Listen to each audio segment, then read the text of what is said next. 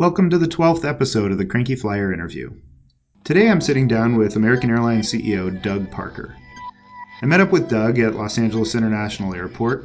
He was in town for the groundbreaking on a new gigantic terminal project they're doing here at LAX. And while he was here, we talked about Los Angeles in general. Does America need Los Angeles?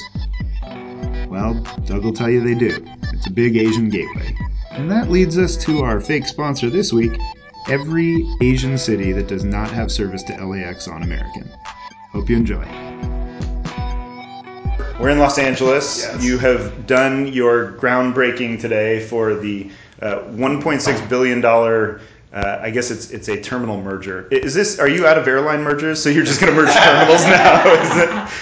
But it is. It's Terminal 4 and 5, the central head house, and making a more single experience for customers, right?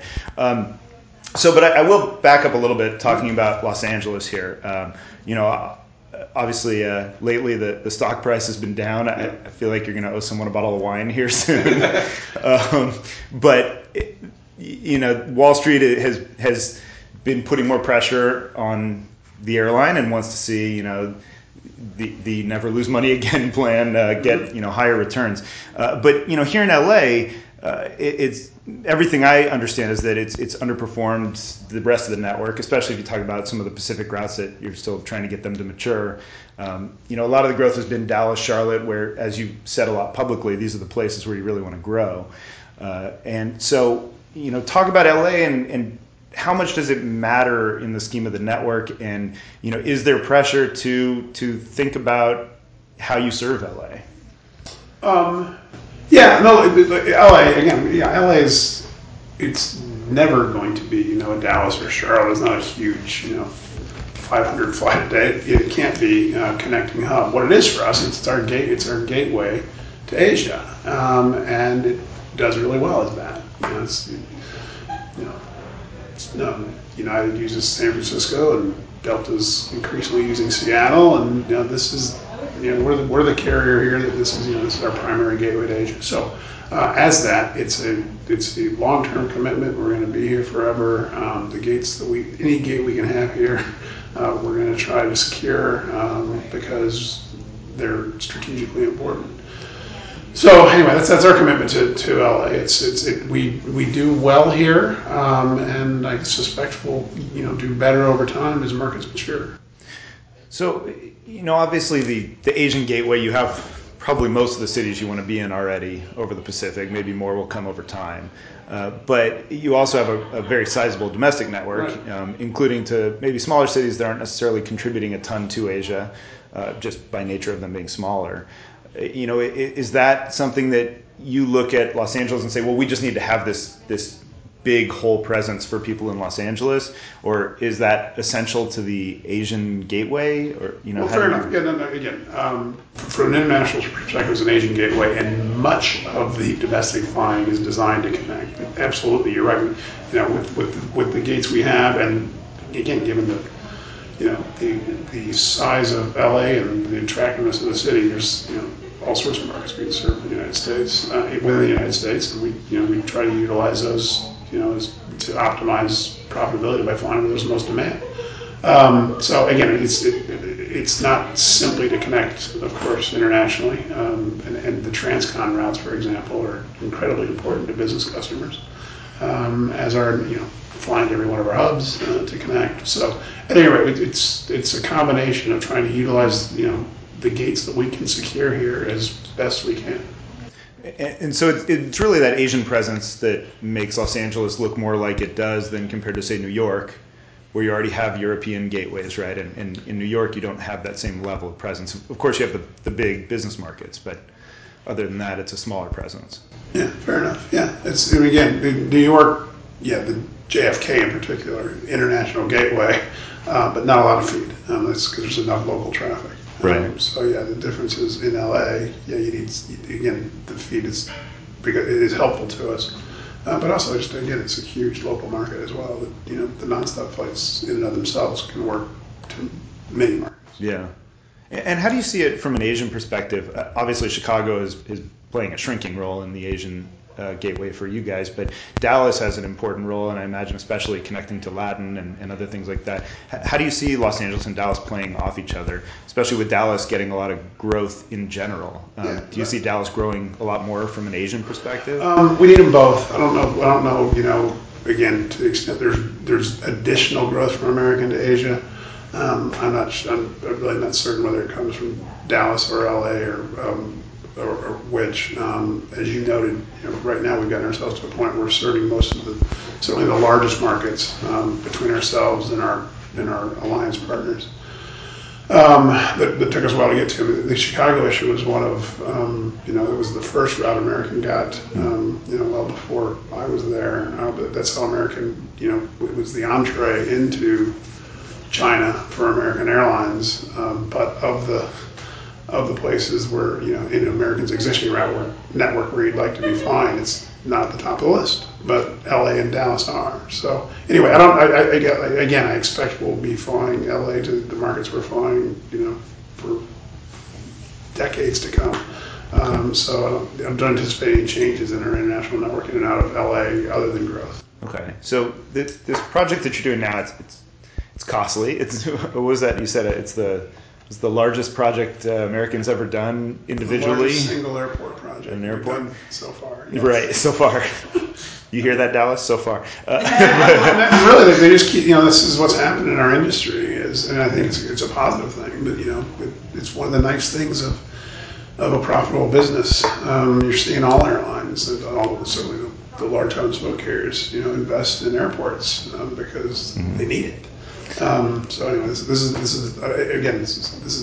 the biggest one we've done so far. But I do suspect you'll see other large ones come out of us as we continue to move forward.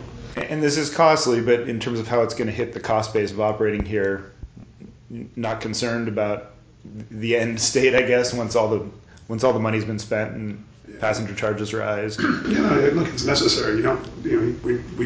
We're not in the business of making investments that don't pay off over time, and the reality is this, for what we want to be in Los Angeles, the facility doesn't work as well as it should. And when you look to the long term and think about what you want to have, here in LA 20 years from now, it's certainly not what we have today.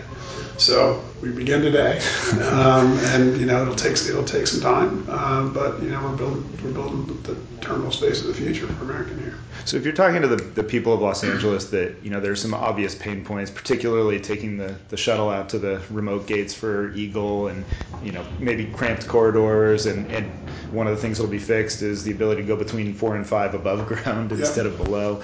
Right.